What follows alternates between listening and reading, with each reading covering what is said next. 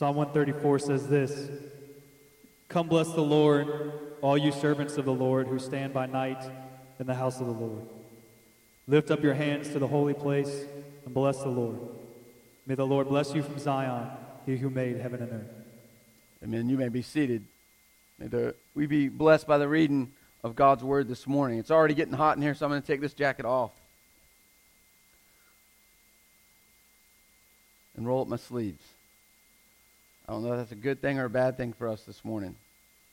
My hope and prayer is that as we conclude this series, lift up our eyes, that it has had an impact on your life this summer as much as it has on my life. God has really used this series to really speak to me in a lot of ways and really challenge me in a lot of ways. You know, we've looked at these ideas of where does our help come from?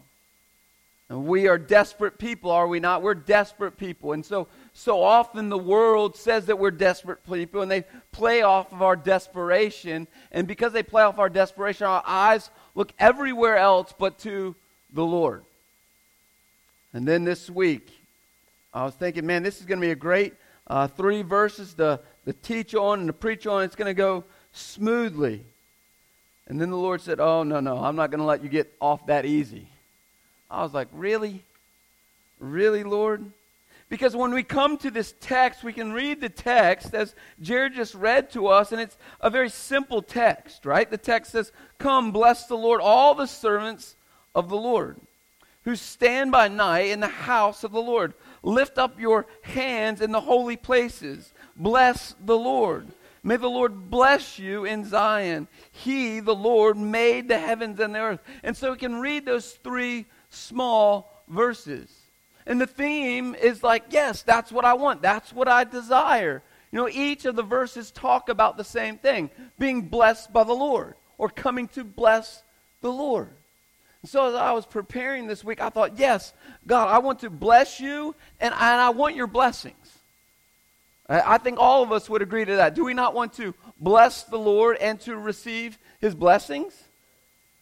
And so I was like, yes, I cannot wait to get to this passage. And as only the way the Lord can work, because he is sovereign and in control, this is where I'm not always happy about God's sovereignty. Like, I have to believe that God sits on his throne in control today as much as he did on Wednesday. Like, I got to believe that. So for me this morning, I got here this morning and I began to prepare my heart, and I thought, man, all I want to do this morning is just read these 3 verses, say amen, and walk out the door. Because of where my soul is in the moments. Like the angst of my soul. And I don't know if you've come here this morning with an anxious soul. That's kind of been our theme all through the summer. And so we get to the last psalm of the Psalm of Ascent, and he's still dealing with our fear and our anxiety, at least for me in the passage. Because I've got an anxious heart, and if I have an anxious heart, the anxiousness of my soul wants to rob me from being, giving blessing to God, and then also from receiving his blessing. Is that not what an anxious heart does? And so, you know, I just got a new job. And in that new job, I'm probably part moron. I'll put it that way. I didn't know you're supposed to fill out a contract with people so you kind of know like what's going on. I just kind of go into it and just kind of trust people. Well, I get my first paycheck and I'm like, wait a second. This ain't like the other paychecks. Well, they had docked my pay significantly because I didn't even know. Because like I said, I'm part moron. If I was the other part smart, I would have looked at a contract and read the contract. And so on Friday night, like I got to believe God's still in control. But where does my anxious heart go? My anxious heart keeps me wide awake at 1:30 in the morning, thinking up all the ways to solve the problem. Well, the problem can be solved if I really believe this passage to be true. The solving of the problem comes out of verse 1. verse 1 says this: "Come and bless the Lord, all the servants." You see, the passage is written by men who had where? Remember, we've talked about this. They're making their way all the way to Jerusalem. It's a song of ascents. They're taking this journey to Jerusalem to praise the Lord. And so these men knew about anxiety. We've talked about that. And this is the last psalm of the Psalms of Ascent. Many of the scholars say it's when they turn their back from Jerusalem, literally, to begin the journey home. And so they've been in Jerusalem. They've been worshiping God. And they've been in that spiritual high. They've been making sacrifices to God. They've been repenting of their sins. They've been in the presence of God. And now it's time to go back home. And I don't know about you, but I just wonder when they finally said the last amen, they finally cleaned up the last sacrifice, and they're headed out the door, if that anxiety didn't come back. If they didn't look down the road and think, oh, no, all the pressure that took us to get up here, we've now got to go and walk all the way back through it. You see, here's what we know about the world. You see, the world is not changing for the good. And so we can come into the presence of the Lord, and we can get on fire for the Lord, and we can worship the Lord. But there's only one person changing. That's you. The world is not waiting for you to change for its goodness. The world is waiting for your change so it can then go and devour you again. So the world, if you leave here this morning, know that you're leaving going right back to where you came from. I've said this many times from this pulpit. If you're a believer this morning, this is the only hell you'll ever know.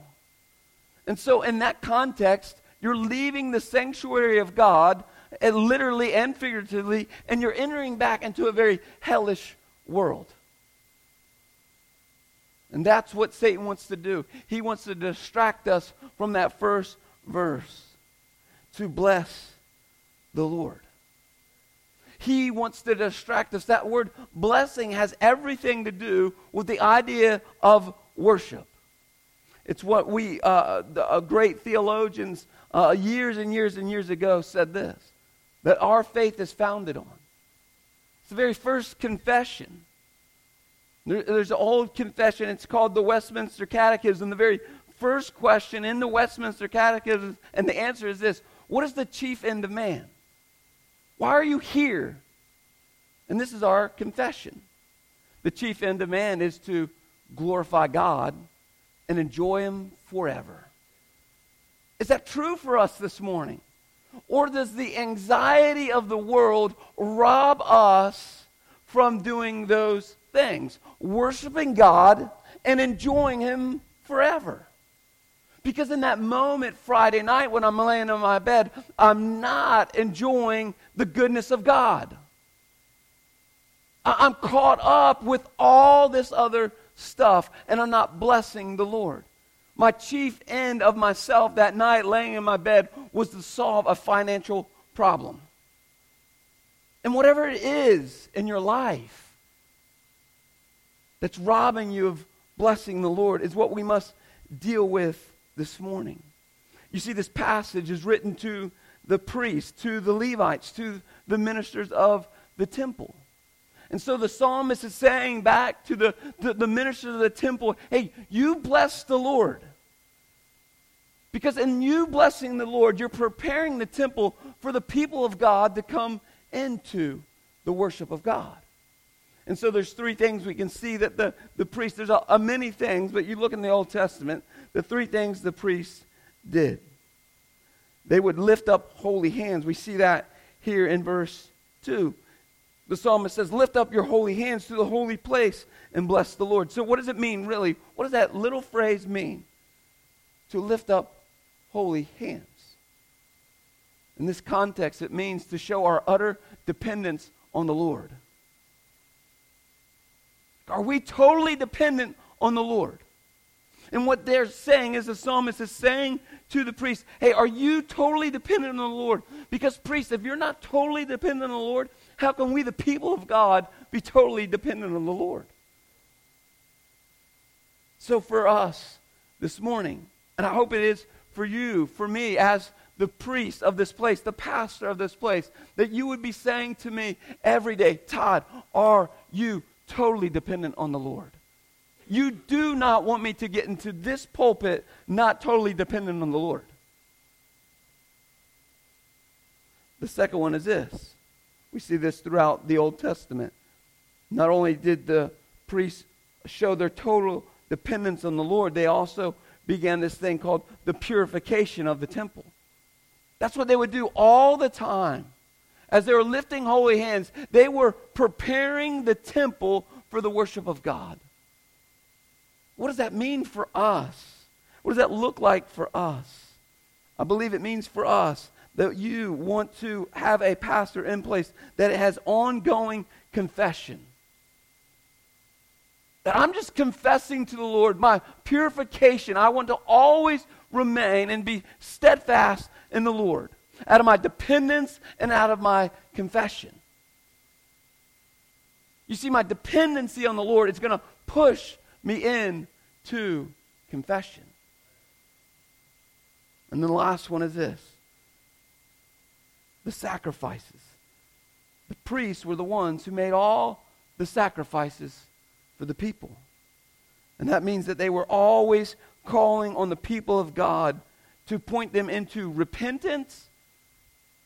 That's different than confession. To repentance, which led them to a redemption. See, my repentance to the Lord will always lead me to being redeemed by the Lord. And so this passage is talking about the priest. Now we've got to extrapolate that into the New Testament. So I would say this passage for us is no longer for me solely. Flip over to 1 Peter.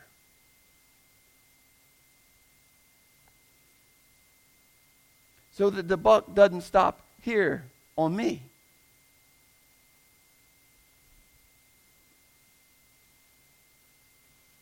So this passage for the priest, the Levites, the people that led the people of God. But here's what Peter tells us in 1 Peter chapter 2, verse 9. But you are a chosen race. That God, from the beginning of time, redeemed you. He chose you. He brought you from the mire, out of the mire and the clay, into His glorious light. He chose you. And in choosing you, what does it say? It says this, that in choosing you, He made you a royal priesthood. So it's no longer me that's the priest. He's now saying everyone that's in this congregation that's been chosen by God into the family of God is a priest. That has huge implications back to Psalm chapter 134. So now he's no longer in this passage. We take this passage and we bump it into the New Testament. And the New Testament says, okay, now all of the church must do what? We must lift up holy hands. So do you come here today with a total dependence on the Lord?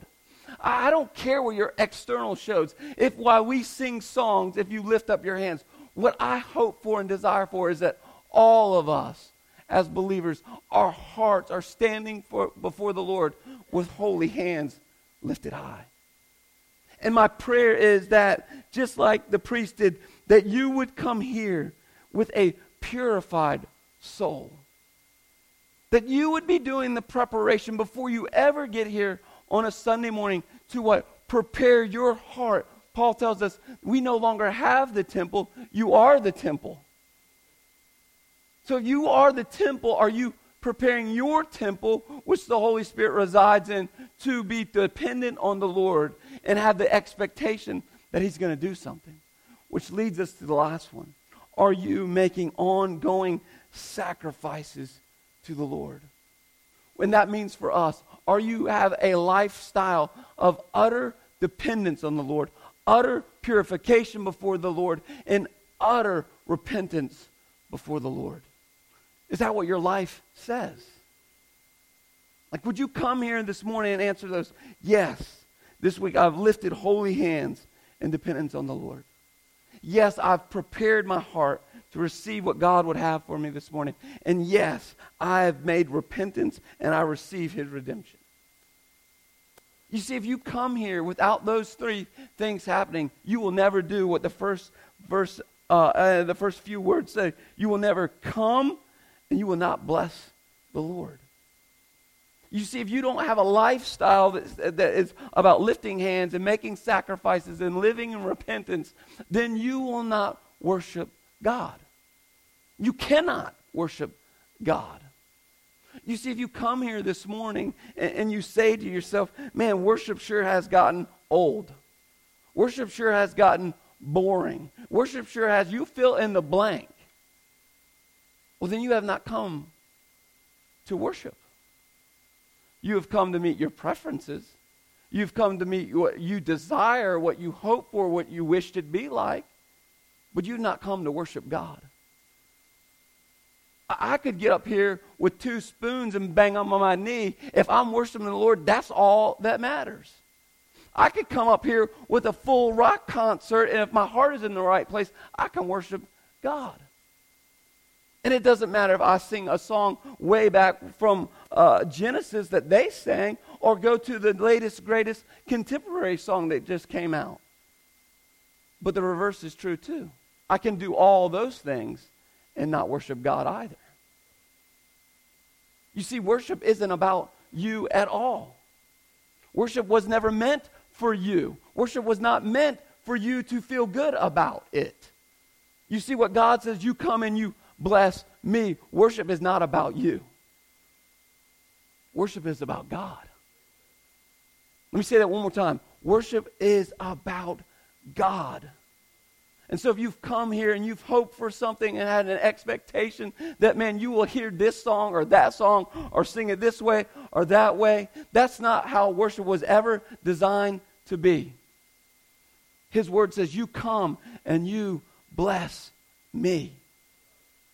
You do it with a banjo, you would do it with spoons, you do it with no music at all. God doesn't care how we do it. He cares how it happens. It's a hard issue. And so we ought to, as believers, never say, oh man, worship is boring. Man, that church is boring in its worship. Oh, they don't do worship the right way. They don't do it the way I want it to be done. No, God says, no, worship is about me. You see, have you come to worship God this morning? Have you come in this door to worship a holy God that sits on his throne, is sovereign in control of all things? You see, here's how we know that worship isn't about us. You see, Jack told us this a few weeks ago. If you've ever been on a mission trip, I guarantee you they're not going to sing worship the way you want them to sing it. The Chinese people are not going to break out into old Southern gospel. It just ain't going to happen. But one day we will all be in the throne room of God, and there will be all kinds of worshiping happening all at the same time. But it will be one central focus. It will not be white America. It will not be African American. It will not be Chinese. It will be all central to the throne room of God and his goodness and his grace. So when he says, come and bless the Lord, have you come and bless the Lord? You see, true worship always begins and ends with God. It always does. True worship, not true music, but true worship always begins and ends with God. And so I'd ask you these questions before I get to the last point. Is your life a life that is looking at the blessings? You see, this is a blessing to be here. This is a blessing to have the hymnals we have. It's a blessing to get in our cars. All those are the blessings from the Lord. And are we worshiping the blessings, or the blesser. You see, that's where I was caught Friday night laying in my bed. That's where I was caught as I began to be in all this anxiety because I'd put some blessings in a paycheck and thought that was the blesser. Because if I could just have enough blank, if my check was just big enough, then I'd be okay. You see, I put my hope in a check. I put my hope in a dollar sign in those moments. And I went back and I began to reflect on this passage. And God convicted me. It doesn't matter what's on that check, Todd. It does not matter what number is at the end of that check. Because if all you're doing, Todd, is putting your hope in that number, I promise you, Todd, you will never get enough. It will never satisfy you. There's not enough money. And I can sit here and say, man, oh yes, God, if that was double, I would have slept securely and soundly. That might be true in that moment. But what happens when I begin to put all my hope in that number? Well, that number can never satisfy. It'll never be big enough. And God began to speak to me at 2 o'clock in the morning and said to me, oh, Todd, are you worshiping that blessing? Because if you worship that blessing, I will take it from you in a heartbeat because I am a jealous God. And in my jealousy, I will take everything before you and from you to put you back on your face to me, the one who gave it all to you. You see, it's a blessing from God that I'm able to even get a paycheck. God began to say that to me. Oh, but God, I worked hard for that money. Oh, God, I went to work and I got up early for that money. And I deserve more than that money. And God said, no. How are you even able to get up? Because I allowed you to get up. How are you able to get up and get 2 steps ahead from your bed? It's because I allowed you and your body to take 2 steps. How did you get to work safely all those days? Because I allowed you to get there safely. How are you able to sit in front of someone and give the counsel you gave them? It's not because of that diploma on the wall. It's because I gave you a brain and a heart that's connected to me to give to people. You see, it's not about me at all. And what Satan wants to do is wrap me up in me. And wrap me up in all my gifts and all my abilities and all the things that I can bring to the table. And God says, no. I've given all that to you. That's all yours free. But I've given it all to you so that all of those would be a blessing. And in return, you'd see them as blessings. And those blessings would point you back to me. And I was like, oh, God. Then it's not about a paycheck. I was there this morning. I was talking to Jerry this morning before the service. I said, Jerry, you've got to be praying for me today. Because where I'm at today, I'm not in a good spot. And I was sitting there at all the songs, and God just said, I got you. I'll take care of you. Okay, God. Okay. You see, this series this summer, and I believe this with all of my heart, church, has been more for me than it has been for you. My God has been showing me and pointing out things in my life, which then brings me back to the last and maybe the most important one out of all of them, the point. Verse 3. May the Lord bless you from Zion. You see, I got to understand that God is the blessing. But I also have to be in a posture to receive his blessings. That's what he says in verse 3. May the Lord bless you. And I've got to be okay with all the blessing that God has been given to me. But I also have to be okay when he takes those things from me. Because that's just as much as a blessing as when he put it in front of me. You see, and do I bless the Lord? You see, he says, I made heaven and earth. Hey, knucklehead, I made all of it. Heaven and earth, all of it I made. And I made it all for you. But I didn't make it all for you. I made it all for you that you would see it and then you would be pointed back to me. And so I must embrace God's blessing, because if I don't embrace God's blessing, then I won't see who the blessings came from. Which takes us all the way back to the beginning. It's the chief end of man to glorify God and enjoy Him forever. You see, this plays out with the gospel. This plays out in those 3 points. Do you lift your hands in utter dependence on the Lord because you've come to a place in and of yourself that you recognize, man, I can't do anything. And because I can't do anything, I have no part in my salvation, then I must lift my holy hands in utter dependence to the Lord.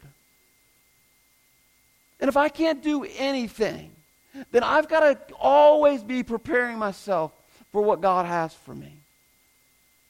I've always got to be cleansing the temple to receive the blessings from God. And I must always live a life in repentance, because my repentance shows my desperation and my dependence. I need Christ Jesus to do as much for me as he did at the day of my salvation, that He'll do for me today. I need God, Jesus Christ, probably more today than I did then. But do I live a life that way? Because when I begin to live a life that way, I'll come and I'll bless the Lord. I will live a life of worship before the Lord. You see, that's the beauty of how we're going to end this series. We're ending with the Lord's Supper. No greater way to show our dependence on the Lord and to worship Him. To be reminded of what Christ Jesus did for us. That Christ Jesus sacrificed all He had so that you and I could have life. That Jesus Christ gave up all the blessings of heaven so that you could receive those blessings. Is that true for you this morning? Let's go to the Lord in prayer. Let's prepare our hearts for the Lord's Supper this morning. God is so true. The chief end of all of us in this place is to glorify you and enjoy you forever.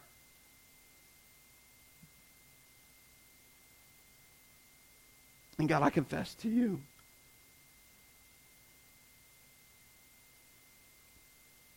so often I glorify the blessings and I enjoy the blessings.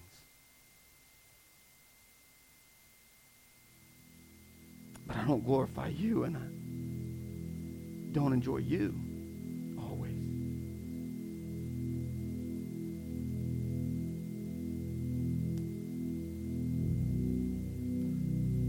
And so as we sit here and we prepare our hearts, let's ask these 3 questions to ourselves. Do you enjoy the blessings more than the blesser?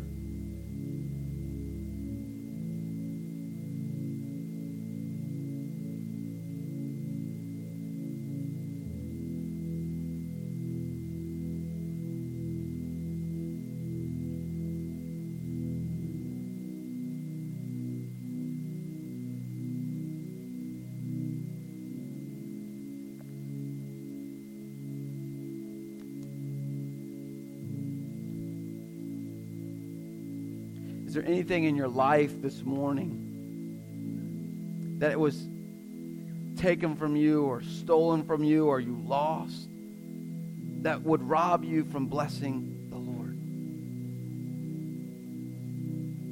Your wife, your husband, your children, your job, your house, any blessings that were taken in this very moment from you that would rob you from worshiping the Lord. And so we confess that and repent that. That's called idol worship. That's idolatry.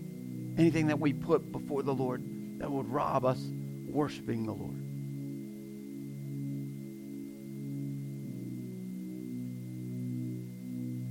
And the last one is this. Do you have a rhythm in your worship to the Lord of lifting up holy hands, purifying yourselves before the Lord through confession, and then making sacrifices, repentance? Is that the rhythm of your life and your worship, those things? Because if we don't have those things in our life, we'll never truly worship a living God.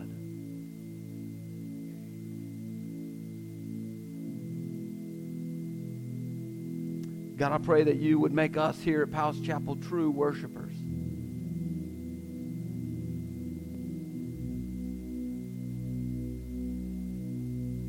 Just like you told the lady at the well, we'd worship you in spirit and in truth. God, that you, and only the way that you can, would rip us from our preferences. Rip us from our desires, our hopes and longings and wants for how things ought to be. And we'd focus on you, Lord Jesus. And we'd hear from you. And we'd respond to you.